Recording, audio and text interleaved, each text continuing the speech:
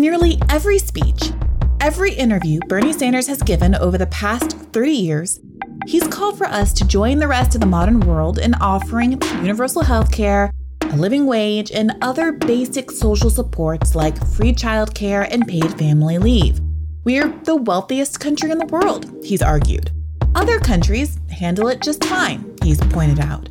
And our people are suffering desperately because we don't have these things. On paper, we have two major parties in this country. One that bills itself as believing that the role of government is to support the well-being of working people and to provide a basic standard of living for all. And another which believes that government is a hindrance to free markets.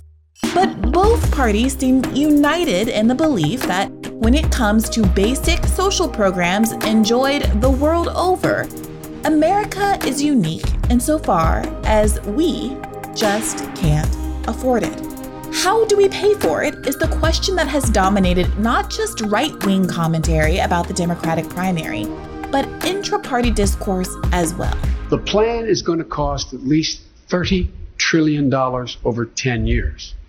That is more on a yearly basis than the entire federal budget. I don't see any point in taking away Americans' choice to have employer-based health insurance and to force them to pay $33 trillion in taxes for that privilege. That is until the coronavirus. The sheer magnitude of the crisis before us has thrown the stakes into stark relief, and folks across the political divide are now for watered-down versions of the policies Bernie has long advocated for. I'm glad, genuinely, that folks across the political spectrum from Kamala Harris to Donald Trump are in favor of free testing and/or treatment for coronavirus.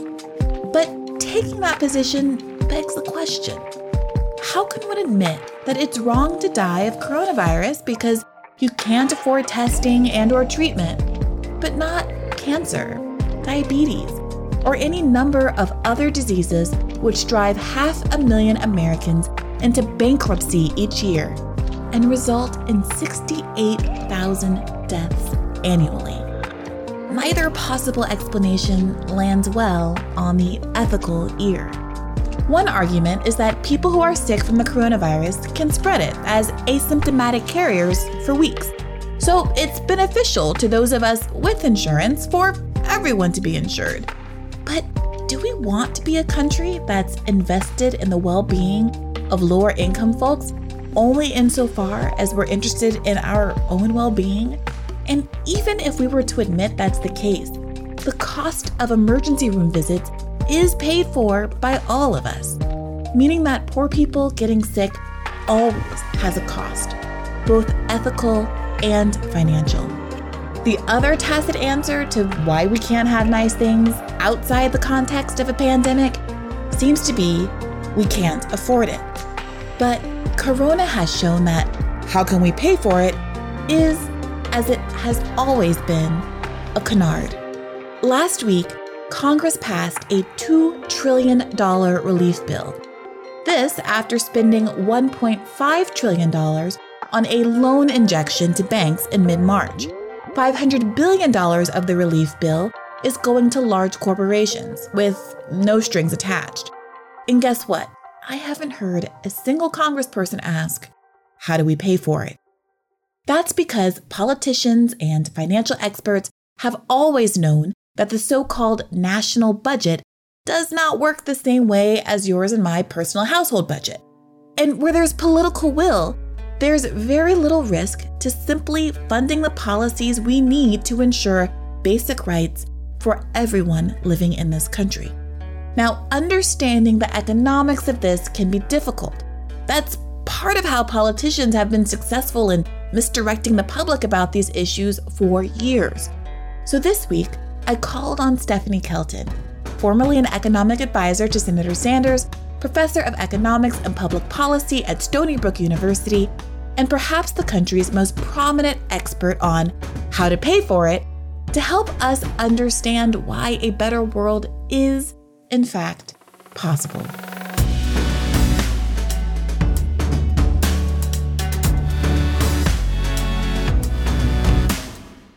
This is Hear the Burn, a podcast about the people, ideas, and politics driving the Bernie 2020 campaign and the movement to secure a dignified life for everyone living in this country. My name is Brianna Joy Gray, and I'm coming to you from my apartment in Washington, D.C. Thank you so much, Professor Kelton, for joining us here today. I think that in the midst of everything that's going on with coronavirus, with the multi-trillion-dollar relief bill that's been passed at this point, people are opening their eyes to the possibility of what the government can spend when it wants to spend it. And more folks who weren't already kind of on the Bernie train, as it were, are open to this idea that how can you pay for it is kind of the fiction that we on the left have always understood it to be. And in so many ways, you are the queen, the expert of all experts on that question of how do you pay for it and why it's the wrong question to be asking. So I want to ask you first and foremost, how have we managed to pay for what we've now said that we'd pay for? Well, thanks for having me on first. And I know we're going to get into this and peel back the layers because it's a lot to wrap a person's head around. We have just been very badly educated. Everything we've been taught to believe about the way the government spends money, about the way the federal government's budget works. We've been taught forever to think of the federal government's budget the way we think of our own personal household budgets. And so when we hear people talk about things like, the federal government wants to do student debt cancellation or Medicare for all, and we got this inevitable, well, how are you going to pay for that? We think that the federal government has to come up with money, that it needs to find the money. Where are you going to find the money for that? And that it has to go out and collect up money in order to have money so that it can then spend money. We do that because, first of all, people tell us to think like that. We've been trained to think like that. And we understand that in our capacity as individuals, we got to find money if we want to spend some money. Nobody ever bothered to stop and walk us through why the federal government is different. So when you asked, how is the government spending now $2.2 trillion that they've just committed in this latest package? The answer is that they're going to do it the same way that they've always done it. They're not doing magic or voodoo or some new jujitsu sort of thing. It's Congress writes a bill, right? And this particular bill is a large spending bill. Whenever Congress wants to spend money, it basically approaches things in one of two ways. It can say, we have written a bill and we would like to spend $2.2 trillion into the economy, and here is how we're going to quote unquote pay for it. So in that same bill that they write, they could write another piece, right? Another set of text that says, we're going to come up with the money. In other words, we're going to increase taxes and we're going to say that that's where we're going to get the money to spend this $2.2 trillion. That's one way to go. And in Washington, that would be what people refer to as pay-go, right? That you don't add to the deficit. That every dollar that you're going to spend into the economy is going to be fully offset. So you're going to raise $1 of new tax revenue. The other way is the way they're doing it now, which is to write a bill with just one set of instructions, with just one plan, right? We are going to spend $2.2 trillion, and that's the end of it. So it's not quote unquote paid for in Washington speak, meaning that this spending will add to the deficit. So we've been led to believe that by the right for decades that adding to the deficit is the worst possible thing that could happen, that it has all of these awful effects, that it destroys the economy, that it raises inflation. Are these things not true? Well, they're not true just by definition. It is true that deficits can get too big. That's true. Because a deficit spending is just one form of spending in the whole economy. If the government engaged in deficit spending and it just kept deficit spending and the deficits kept getting bigger and bigger and bigger, there is always the risk that at some point the deficits grow large enough to produce inflation, which you mentioned. And so that's always a risk as the economy, I would say, as an economist, we use language like as the economy approaches its full employment resource constraint. As you get to full employment and the economy is using up all the workers that are available. All the factories are running at maximum capacity. The machines have all been hired and put to work. There's nothing left available sitting idle, unemployed in the economy. Then if you try to continue spending, all you're going to do is compete for resources and drive up their prices. So you're going to get an inflation problem. But is deficit spending as dangerous as we've been taught to believe? The answer is clearly, absolutely no. It is not. As I like to say, every deficit is good for someone. Okay, so when the Republicans in December of 2017 passed their big tax cuts, they did so understanding that this was going to massively increase deficits. Now, they did so understanding also, I think, that increasing deficits was going to be really good for certain folks. The way that they cut taxes delivered huge financial windfalls. You know this, right? 83% of the benefits go to people in top 1% of the income distribution, the corporate tax cuts. You combine all that, and now we know that the true cost is more like $2 trillion in terms of how much it will end up adding to deficits over 10 years' time. The Republicans were more than happy to increase the government's deficit because I think they really do understand that the government's deficits show up as surpluses in some other part of the economy. In other words, their red ink becomes someone else's black ink. Their deficits are surpluses, financial surpluses in some other part of the economy. What they want to do is direct those financial surpluses into the pockets of the people who least need the help. So I think that what holds up most people is this idea of an inflationary effect. Older folks in particular remember various points in American history where they've dealt with what it feels like to live in inflation, long gas lines, and all of these kinds of things. And so I want to help people understand better, and myself understand better, since I managed to get through all of college without taking a single economics course, what actually causes inflation, when it is that the deficit would get so large that it would cause inflation, and when it doesn't. Because I've been aiming to understand this for a while, and I've heard you explain it really well in some other context where I've wrapped my brain around it for 5 minutes. And then by the time I finished the podcast, I was back in a no man's land of confusion. So I want to understand this idea of inflation happening, as you touched upon just there, when there's no more place for the money to go, where there's somehow no more useful activity or purchasing power or something for the money to be used in. Can you help me understand that part of it better? All right. First, let me go on the record as saying inflation is a very complicated phenomenon. Economists do not understand, and they will admit it. People like this guy, Daniel Tarullo, used to be on the Federal Reserve Board of Governors. Okay. The Fed is supposed to be the agency that's responsible for maintaining inflation, right? Keeping a lid on inflation. And they aim to produce no more than 2% inflation. That's the target. And when Daniel Tarullo, his term on the Fed board expired, he went out and he gave a speech that made a lot of headlines because he said the Federal Reserve, has no reliable model of inflation. So you got to start at least with an understanding that at the highest levels, the very institution we put in charge of controlling inflation admittedly does not have a good model of inflation, right? It's not something they understand well. So, okay, so let's have that said. Second, economists kind of think in terms of two broad baskets when we think of inflation. There's inflationary pressures that can come from the supply side of the economy, and we tend to refer to that as cost push inflation. So an oil price shock, which is the kind of thing that happened in the 1970s and then produced inflationary pressures as everything became more expensive to transport and get to the end consumer, and gas prices went high. And so, but it happened because the price of a critical input, fuel, began to increase, and then it fed through into other prices in the economy.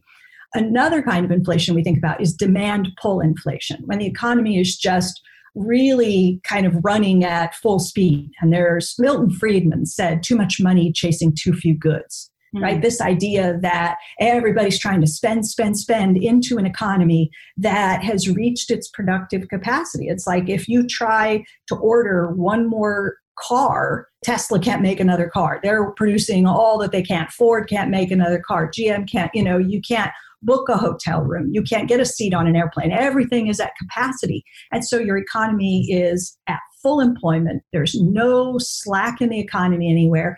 And if consumers and others try to continue to spend in an economy that has reached its full employment resource capacity, then presumably you drive prices higher. So you think in those two broad cost push, right? The cost of important inputs are increasing and that feeds through, or demand pull. Usually in the US and around the world, we have run our economies with so much slack, living below our means. We run our economies with lots of unemployed resources, most importantly, labor, right? So there's always that space available. There's room to allow people to spend more, whether it's government, whether it's private sector, there's room for more spending and the economy can handle it because if you place another order, the business will say, oh, good, that's a new order. I can produce more output and I can meet that higher demand. But at some point, you could push things too far and inflation would be the punishment for that. So what you're saying is that we've never really experienced in this country the demand pull inflation? It has so long since we had an economy that was running on the auto mechanic terms, all pistons, all firing on all pistons, or whatever the saying is. You could imagine a World War II economy where you had workers working double and triple overtime, women enter the workforce. I mean, that's a tight labor market. We had some inflationary pressures and we managed the inflationary pressures in a variety of ways during and immediately after the war. But yeah, you have to run your economy where your labor market gets so tight that it becomes more and more difficult to spend money into the economy without creating bottlenecks in production and bidding up wages and other prices in the economy. So do you think people are confusing the kind of more recent memory of what happened in the 1970s and that kind of fear of inflation with the kind of inflation that could happen if there were too much money in the economy, but something that we haven't seen for over half a century? Yeah, I mean, even now, with this 2.2 trillion and what the Fed is committing to doing, with the quantitative easing and this new lending facility that could be leveraged to do 4 trillion in lending and all this. And people hear these numbers. And for a lot of people, it takes them straight to Weimar Germany, Zimbabwe. They go right to hyperinflation because what they hear is the Fed is printing money or the government is printing money. And they've been somewhere along the lines. They've encountered this argument. They've heard this idea that the way that you get inflation, especially very high inflation, is when governments so-called print money. Okay. And what I'm suggesting is that it's not how the financing happens that gives you the inflation risk. It's the spending itself. Right? It's if your economy can handle more spending. And so look where we are. We're sliding. We're in a recession now. We're sliding down. We don't know how deep and how protracted this recession is going to be. But what we do know is that lots and lots of people, millions already, are losing their jobs. And more is on the way. Millions more will lose their jobs. So we're going to find ourselves in an environment where there is tremendous slack in terms of the ability to hire labor. When we come out on the other end of this, there could be millions and millions of people who've lost jobs and could be paid to come back to work, given useful things to do, whether it's in a Green New Deal type of program or other kinds of public service employment. It gives you the space to do large-scale public investment because you're going to have lots of slack. Factories that have shut down, right? They'll be eager for orders. They'll be happy to produce and supply more. So may I ask then, out of some personal curiosity, what then is going on in the kind of Venezuela example where people have these images of, burning barrels of currency because inflation is so insane, or carrying around millions of dollars to go buy a loaf of bread? Hyperinflation is really kind of interesting. There was a study that was done. If people are interested, they can use the Google machine. They can type in Cato, of all places, okay? It comes out of the Cato Institute, which, as you know, is a libertarian. This is not a left-wing progressive organization, but 3 researchers produced a study maybe 4 or 5 years ago on hyperinflation, and they put it out through the Cato Institute. And what they did is said, we want to understand hyperinflation. So we're going to try to track down every single instance where hyperinflation has happened on Earth in human history. right? And they found 56 examples of hyperinflation. And then they said, we want to understand what caused hyperinflation in all 56 cases. It's really fascinating. And the thing that's, I think, the most interesting isn't what they found, but what they didn't find. What they didn't find was a single case of hyperinflation happening anywhere in the history of the world because technocrats, governments were trying to run a full employment economy and printing money. Never happened. So you mentioned Zimbabwe. So what did happen? So they study each of these cases. In the case of Zimbabwe, what you had was Mugabe coming to power, taking land away from whites and redistributing it. Freedom fighters were rewarded for their efforts. The land was redistributed. And initially, it went to Blacks with little and frankly, probably no experience farming the land. And they just didn't initially know how to produce. And so what you had was just a collapse in an agricultural economy, no food production. And so food prices just went soaring, and there's your hyperinflation. When we think about too much money chasing too few goods, it wasn't the too much money piece so much as it was the too few goods piece. And so it was effectively a supply shock, right? Just a collapse in output that sent prices soaring. So it's not what people think, right? People think Zimbabwe happened as the government came in and printed money. That's not the story at all. So that's actually extremely helpful to me. You have largely covered up the enormous economic gaps I have in my very expensive but inadequate education. So help us then, those of us who have been following the news, to understand what this package means for American workers and where it still fails to help folks who are now facing the reality that because of coronavirus, because they've been told to stay at home to prevent the continued spread of the disease, there are so many industries that are shutting down as a whole, and people who are having to stay home because their kids are home from school, there's a lack of childcare. All of our systems are kind of collapsing on themselves. How is this package meant to stem the negative effects of that, and where are there still gaps? Yeah, it is incredible what this is revealing, right? The shortcomings, not just in our existing social safety net, but in our trade policies with supply chain issues and the lack of redundancies where we can't produce our own masks and our own ventilators. It's laying bare a lot of things. And so to the extent that this most recent phase 3 piece of legislation is beginning to address some of those things. I mean, look, Brianna, I'm frustrated because we're not, at least at this stage, we're not taking this opportunity to fortify the holes in the system for good. We're patching things. We're doing short-term Band-Aids, right? And when we turn to things like unemployment insurance, we're saying because we don't have a system in place, because we haven't built an infrastructure to support an economy, for a resilient economy that is capable of supporting families and workers when the economy goes through these inevitable undulations, that we run for these familiar sort of programs. We go, we have to have expanded unemployment insurance, and we should have a couple of extra months, and we should have this. But when that inevitably proves inadequate, then we try to come back again and again. And so what's frustrating is we've already seen 3.3 million people file for jobless claims last week, right? This is just beginning. And so instead of thinking more creatively and looking at what some of these European countries are doing, just backstop payroll, keep people in their jobs attached to their employers. What we've done basically is we've asked people to step out of the workplace for a period of time to help us save lives. So I think about this, and I think what we've done is just redefine your job description. Your job is not to go walk into work and serve coffee or make meals or cut hair, or, you know what I mean? We're changing your job description. And right now your job is to stay home and to help us flatten this curve, right? And so we don't want you to become unemployed as a consequence of asking you to do the social distancing and all these other sort of things. We need to keep you employed through this process.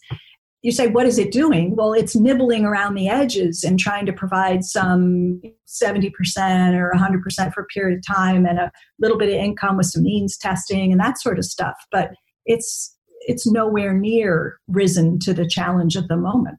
What's kind of confusing to me is that if Republicans kind of cynically understand that the deficit concern trolling is cynical, like they don't actually believe that you'll get the inflation as we discussed, they're very happy to run up deficits for corporate buyouts. Why, if not only for political reasons, they wouldn't say, all right, let's just go to town, give a huge corporate bailout, and in addition, at least give the people more than this $1,200 check. Let's throw them a $2,000 check, a $2,500 check, since that's a drop in the bucket of all what they really care about is giving these big giveaways to big corporations. And then, you can make arguments about how people are going to spend it in the economy and the money is going to flow upward anyway. And doesn't it benefit everyone? And then for political reasons, at least they would have more of a leg to stand on. What is this? What feels like a compulsion against doing the bare minimum to help working people out? It's such a good question. And I don't know that there's an answer that fits the Republican mold. Because I've heard some of them say things like, we heard Lindsey Graham, for example, talking recently about how he doesn't like the idea of paying people who are at home. Like there's just something that doesn't work for him about that idea. I've heard others say things like, well, it's almost like opening the floodgates. Once you demonstrate that you can do this and you said, write a bigger check, how do you shut that down? The people will know now that you could just write checks and provide people with basic income support. And what if they kind of start to get used to the idea and they want a decent life all the time? You know what I mean? I think it's sort of, for some, there's concern that, and then there's Donald Trump, who I read the other day. I don't know if you saw this or if this is true, but I did read this, that he is signing those checks that normally the checks would be signed by some civil servant in the past when the government has done things like this, like, when Bush mailed the $300 checks to every individual or $600 to families, a civil servant writes but Trump wants his name. He's going to sign it because he wants that check to show up and have Donald J. Trump, because that's going to make people have that emotional, hey, thank you, So when you say, why wouldn't they want to do that? Right. Some people would say, play Santa Claus, right? Right. Send people some income to help them through a tough time. And you would expect to reap some reward in terms of the politics after something like that. Yeah, it's really bizarre. The super cynical version of it that I and my friends talk about is that everything is basically rigged to make sure we're all, no matter how much you earn, feeling like you're living basically paycheck to paycheck.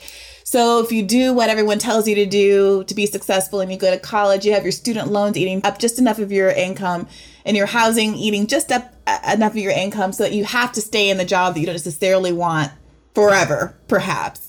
And that you can't quite get free enough to do anything that's a little bit creative or gets you off the treadmill or enables you to have the kind of mobility, geographic freedom that would keep you from being so beholden to big industry. And that it feels like if people did wake up and realize that the government could just give you health insurance, right? So much of what keeps us in jobs that we might not otherwise want to working for consulting companies and law firms and doing things that we might not otherwise want to do is this idea that, well, I got to be employed. I got to have health insurance. I can't take this break to maybe start my own business and start to work for myself because God help me if I fall sick during that fallow time. I got to stay in the city because I've got my mortgage here, or I can't afford a mortgage because I got these rent payments and these student loan payments. So I have to stay working in this metropolitan area and not go back home to my family in Kansas where it'd be much more affordable for me to live. That there's like layers and layers and layers of kind of systemic economic obligations that prevent us from thinking at all creatively about how we could live our lives. And if some of these pressures got lifted, if suddenly you had insurance no matter what and a basic standard of living no matter what, then we would be free to make a lot more demands about what our world looked like and how it could look differently. Yeah, imagine if you had a federal job guarantee, right? Just a standing job offer. Imagine if you had that. And that came with the right of every American to, this is FDR, right? To a job that pays a living wage that has benefits attached to it in the form of sick leave, in the form of retirement security, in the form of health care. If you bundled a wage and benefit package together that was available to all people, then right there you've provided people an alternative to the challenges you just spoke of, not being able to leave because you're tied to a job and you can't be in the community that you want to be in because you've got the healthcare tied to the job, and the other sort of stuff. You would always have the right to step out and take as an alternative that package if you chose, and doing public service employment as part of how you earn a wage and benefit package in that job program. But it takes a lot of creative thinking to redesign alternatives like that. But if we had something like that in place now, and really the time to put it in place is not when the economy is collapsing, but when the economy is strong, so that when the economy slows down, instead of people being thrown out of work and ending up unemployed, they could transition right into a program like this, where they would sustain employment through the business cycle, keep healthcare. So if you were designing a solution, if you are our interim president, which I think pretty much everyone listening would love a great deal, how would you design a package to try to get us out of the mess that we're in right now? I have pushed from the moment that it became clear that we were going to ask people to socially distance and that this would result in people stepping out of the workplace. That, my God, I said, please keep people on payroll. I mean, that's the way to do it. Keep them on payroll as they're kept out of the workplace. Keep them attached to their job, their employer. Maintain them whole through this process. And so that's why I talk about redefining your job. You still have a job to do, and we're still going to pay you to do that job. We're not going to cut your pay, because you start cutting people's pay, and what happens? I spend everything I make. So if I don't bring in exactly as much as I brought in last month, then I can't make some bill, right? I need to pay my rent. I need to pay my car payment. I need to pay my student loan. I need to pay my electric bill, my cable bill, my phone bill. I have recurring expenses. Right. And for me, the way to go, and I used terms like nationalized payroll. I mean, I was saying that from the very, very beginning. And it's exactly what you see in places like Denmark and Norway and even the UK. The British government has stepped up and said 80% of payroll, we will backstop payroll. And that prevents the unemployment that we're witnessing, because you keep people employed, right? They're out of the workforce, but they're still employed. So the Kelton package begins with the backstopping of payroll so that we don't have this landslide of jobless claims that we're facing now. Is it ever important? I mean, we talked earlier about how a certain amount of deficit spending isn't a problem, doesn't cause inflation, et cetera. But, at what point is lowering the national debt a priority that's genuine? Never. So this is the problem. We need to change our language. We need to change the words that we use to describe what we're actually doing. It is so unhelpful that we refer to outstanding U.S. Treasuries, government bonds, as debt. It's not debt like household debt. It's not dangerous debt. It's not. It carries with it that connotation that somebody's on the hook for something, that there's a burden being placed on the next generation, or that's not the right way to think of it. So when I talk to people about this stuff, I say, just think of this thing we call the national debt as part of the U.S. money supply. We have interest-bearing dollars. That's what we call the national debt, because treasuries pay interest. So they're dollars that pay interest. And then we have dollars that don't pay interest. So when the government is running deficits, let me see if I do this with an example. Let's say the government, I'll be government, and I'll do deficit spending. So here's what happens. So I have these green dollars. Okay. This is me, the government, and I'm going to spend some green non-interest bearing dollars into the economy. So let's just say that I spend 3 of these into, we could call it 3 trillion. Okay. So I'm going to spend these, my 3 green, into the economy. And that's deficit spending. Let's say I deficit spent those. So now I come up and I have these U.S. treasuries, and I have 3 trillion of these. and I say, oh, I was just deficit spending, so now I'm going to sell these 3 treasuries. And what that means is you're going to give me back these, and I'm going to give you these. Okay? So now I borrowed. That's what this was. I took these back. I sold bonds. Okay? And these are what we label the national debt. These pay interest, and these do not pay interest. All I've done is recycle some of my dollars into treasuries. That's what government borrowing is all about. It's not dangerous. I don't have to come back later. When these mature, these are 10-year treasuries, when these mature, I take them away from bondholders and I replace them with these. You see? It's all done through debiting and crediting bank accounts. When the government sells treasuries, somebody gives up some green dollars and they get some yellow dollars in exchange. When the treasuries mature, we debit the securities account, the savings account, and we credit your regular old checking account. So what you're saying is when we spend money, we create quote unquote debt, and to pay for that debt or to offset it, we issue bonds, which are basically other people buying the bond, like giving, buying an assurance that somewhere down the line, they're going to get even more money back because it's interest bearing. We get ourselves $10 in the deficit. I find someone to say, hey, do you want to buy this U.S. Treasury bond for $10? They say, great, I'm going to buy this $10 bond. And 20 years from now, they get $15 back or whatever it is. And so what you're saying is it's not really debt, or like, it's not that I don't have the money. It's just that I'm saying it's paid for already through the bond that's been sold. The most important thing, Brianna, that people don't understand is the reason the federal government is not like a state government, not like a household, not like a private business, is because the government spends first. The government spends first, and then it can tax and remove some of what it has spent from my hands, or it can borrow. But those operations come after the spending. So let's do this. If I'm government and I spend $100 into the economy and I end up taxing just $90 away, okay? So I spend 100 in, I tax 90 away. I am deficit spending.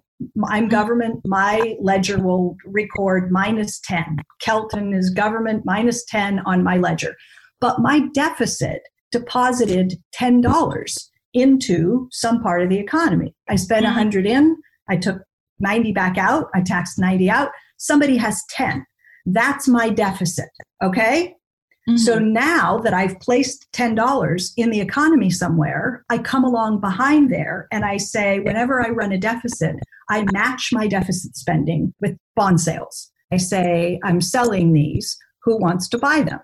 Well, I've already placed $10 in the economy. My deficit put the dollars in that can now be traded out for the treasuries. Here's the really important part of the story. I don't have to do that. Why would I need to borrow my own currency? Selling bonds is not an imperative. It's a choice. They don't need to borrow in order to spend. They've already spent the dollars in. So why do they? So I think there are a couple of different answers. One is we used to be on a gold standard. When the U.S. was on a gold standard, we had what was known as a convertible currency. This used to be a convertible currency. It was convertible on demand into gold. Well, gold is a finite resource. There's only so much in your gold reserves. So if you start making lots of these available and your gold reserves aren't growing, then you potentially have a problem, right? People want to convert these into something that you can run out of, gold. So what the government would do was to take some of these out of people's hands and replace them with treasury bonds, which were not convertible, right? You had to wait until the bond matured and get your cash back. So one reason is a historical legacy of the gold standard. And then the other is that treasuries were really important for carrying out monetary policy. Until fairly recently, the Federal Reserve relied on U.S. government bonds to conduct, we call open market operations, to set interest rates.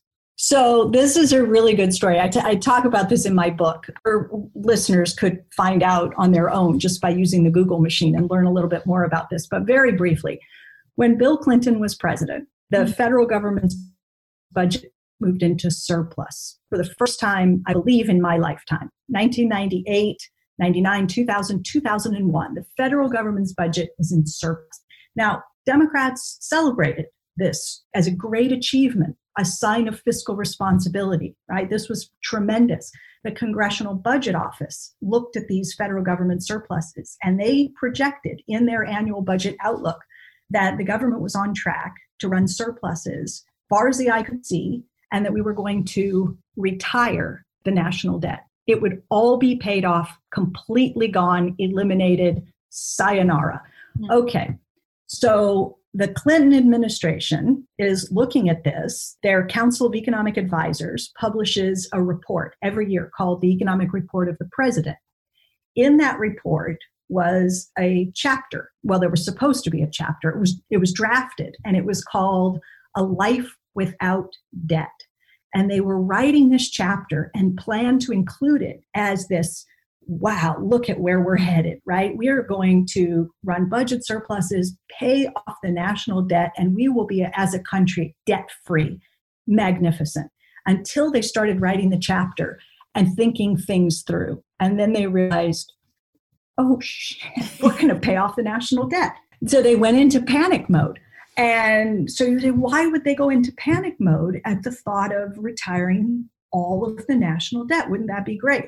Well, you and your viewers can check this out. And the reason that we know about this chapter is because NPR's Planet Money did a FOIA request, and they got that chapter forced out into the public domain so that now we can all have a chance to look at it. Otherwise, they pulled it, they buried it. They were not going to publish it because they were so concerned about what it would mean if we ran out of US Treasuries, if we basically eliminated them.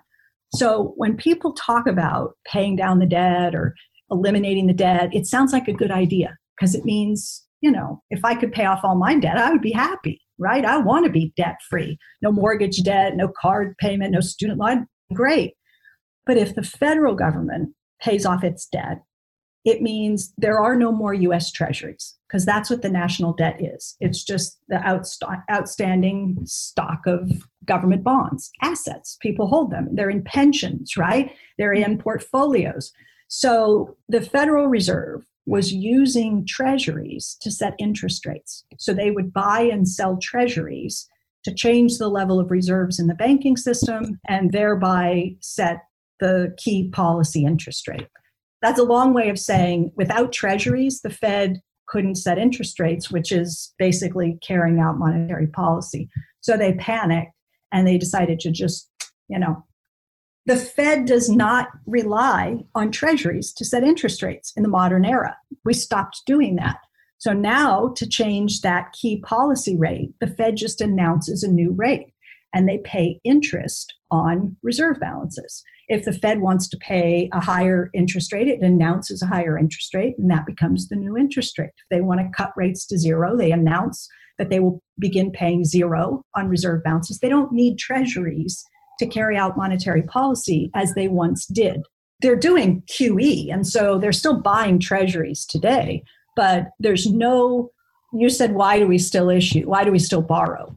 We don't have to do it for historic reasons. We don't have to do it to protect gold reserves. We don't have to do it to set the overnight interest rate. I'm not saying that we should eliminate them. I'm just saying that it's a problem that we call it the national debt because it makes everybody panic. So how is everyone getting away with this? How is it that whenever a politician stands up and says, austerity, we have to cut Social Security, we have to, people on both sides of the aisle, mind you, saying things like this. The national debt is a problem. There's a national debt clock that conservatives love to have ticking up on websites all over the place and whatnot. Why is it that nobody, and principally I'm looking at Democrats because I feel like it's our responsibility, who's standing up and waving the flag and saying, this is all a specter. We don't have to be doing this. There's actually no negative implications for us having a significantly high national debt. It's like meaningless. Why is it from a political perspective that we're letting everybody continue with this misunderstanding of how things work, and that there's not some more effort to political re-education and economic re-education to folks so we can start winning some of these battles. You're preaching to the choir, let me tell you. I've had conversations, and I continue to have conversations. Most of them I can't talk about, but just in very, very generic terms. I was on the Hill not too long ago, and the good news from my perspective is that there are Democrats who are undergoing a rethink, and they have reached out, and we are having conversations about how to begin to shift the public narrative and to help with the education process. And so I feel in many respects hopeful, because I see a willingness on the part of some to recognize that the stories that they've been telling have problems, that they could be helpful in terms of providing a better understanding. Sometimes I'll say to people, it's not what you say, but what you don't say. So just don't volunteer things like, oh, and then they're adding to the deficit and they're increasing the debt. Why say that? Because when it's your turn, right, if you end up in the White House and with the Senate and the House, you're going to end up running deficits too. And the debt is going to increase while you're in charge. So you might as well not vilify these things now. You might as well begin to talk in terms of how would we redeploy that deficit so that it is being used to help the people who most need the help. Right now, we've got $1 billion deficits that are largely engineered to help people who least need the help. We're going to inherit those. We don't want to try to eliminate them and pivot to austerity and all that kind of stuff. But we can rejigger the budget in ways that put the resources where they can do the most good. And so we may continue to run $1 trillion and a couple of, I don't know, what the economy will call for in the future, what it can sustain. But we need to be talking in those terms. It's hard for any politician to go first on this, because who's going to align with you? If you step out first and start talking in ways that are such a significant departure from the way that everybody else in Congress talks, the way all pundit class talks, and, it would take a certain gravitas, a lot of courage to go out there and try to reshape public understanding. So anyway, that I think it's going to take, a guy that we both know pretty well says change doesn't come from the top down. It always comes from the bottom up. So I believe that. I think that ultimately we're going to force that narrative to change. It's going to be the people who, when that next politician after this pandemic is over, and our politicians start talking about the need to go after Social Security or why we can't have, programs and we can't afford things. I think we need a groundswell of people to say, no, don't do that. We can afford it, because I understand enough to know that your budget doesn't work like ours. And so I'm not going to accept these old talking points. And I think it's got to be from us. Well, thank you for that political education. To the extent that it's from the bottom up, there are a lot of people listening to this podcast that are going to be much more able to have those arguments because of your willingness to join us here today. So I really do appreciate it. Can you let folks who are listening or watching know where they can hear more from you, where they can read or find your book? Anything else they should know about your output?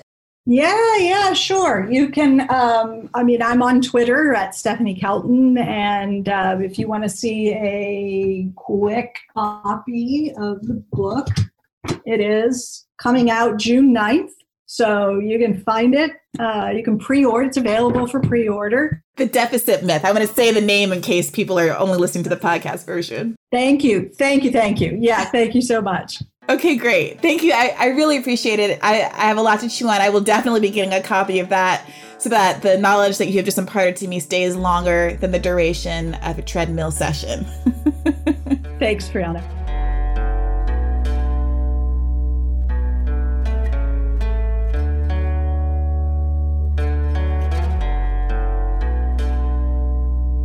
That's it for this week. Hear the Burn is produced by Ben Dalton and Christopher Moore.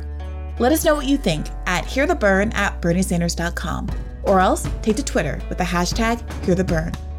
I love to read your feedback on Apple Podcasts, YouTube, or wherever you get these episodes.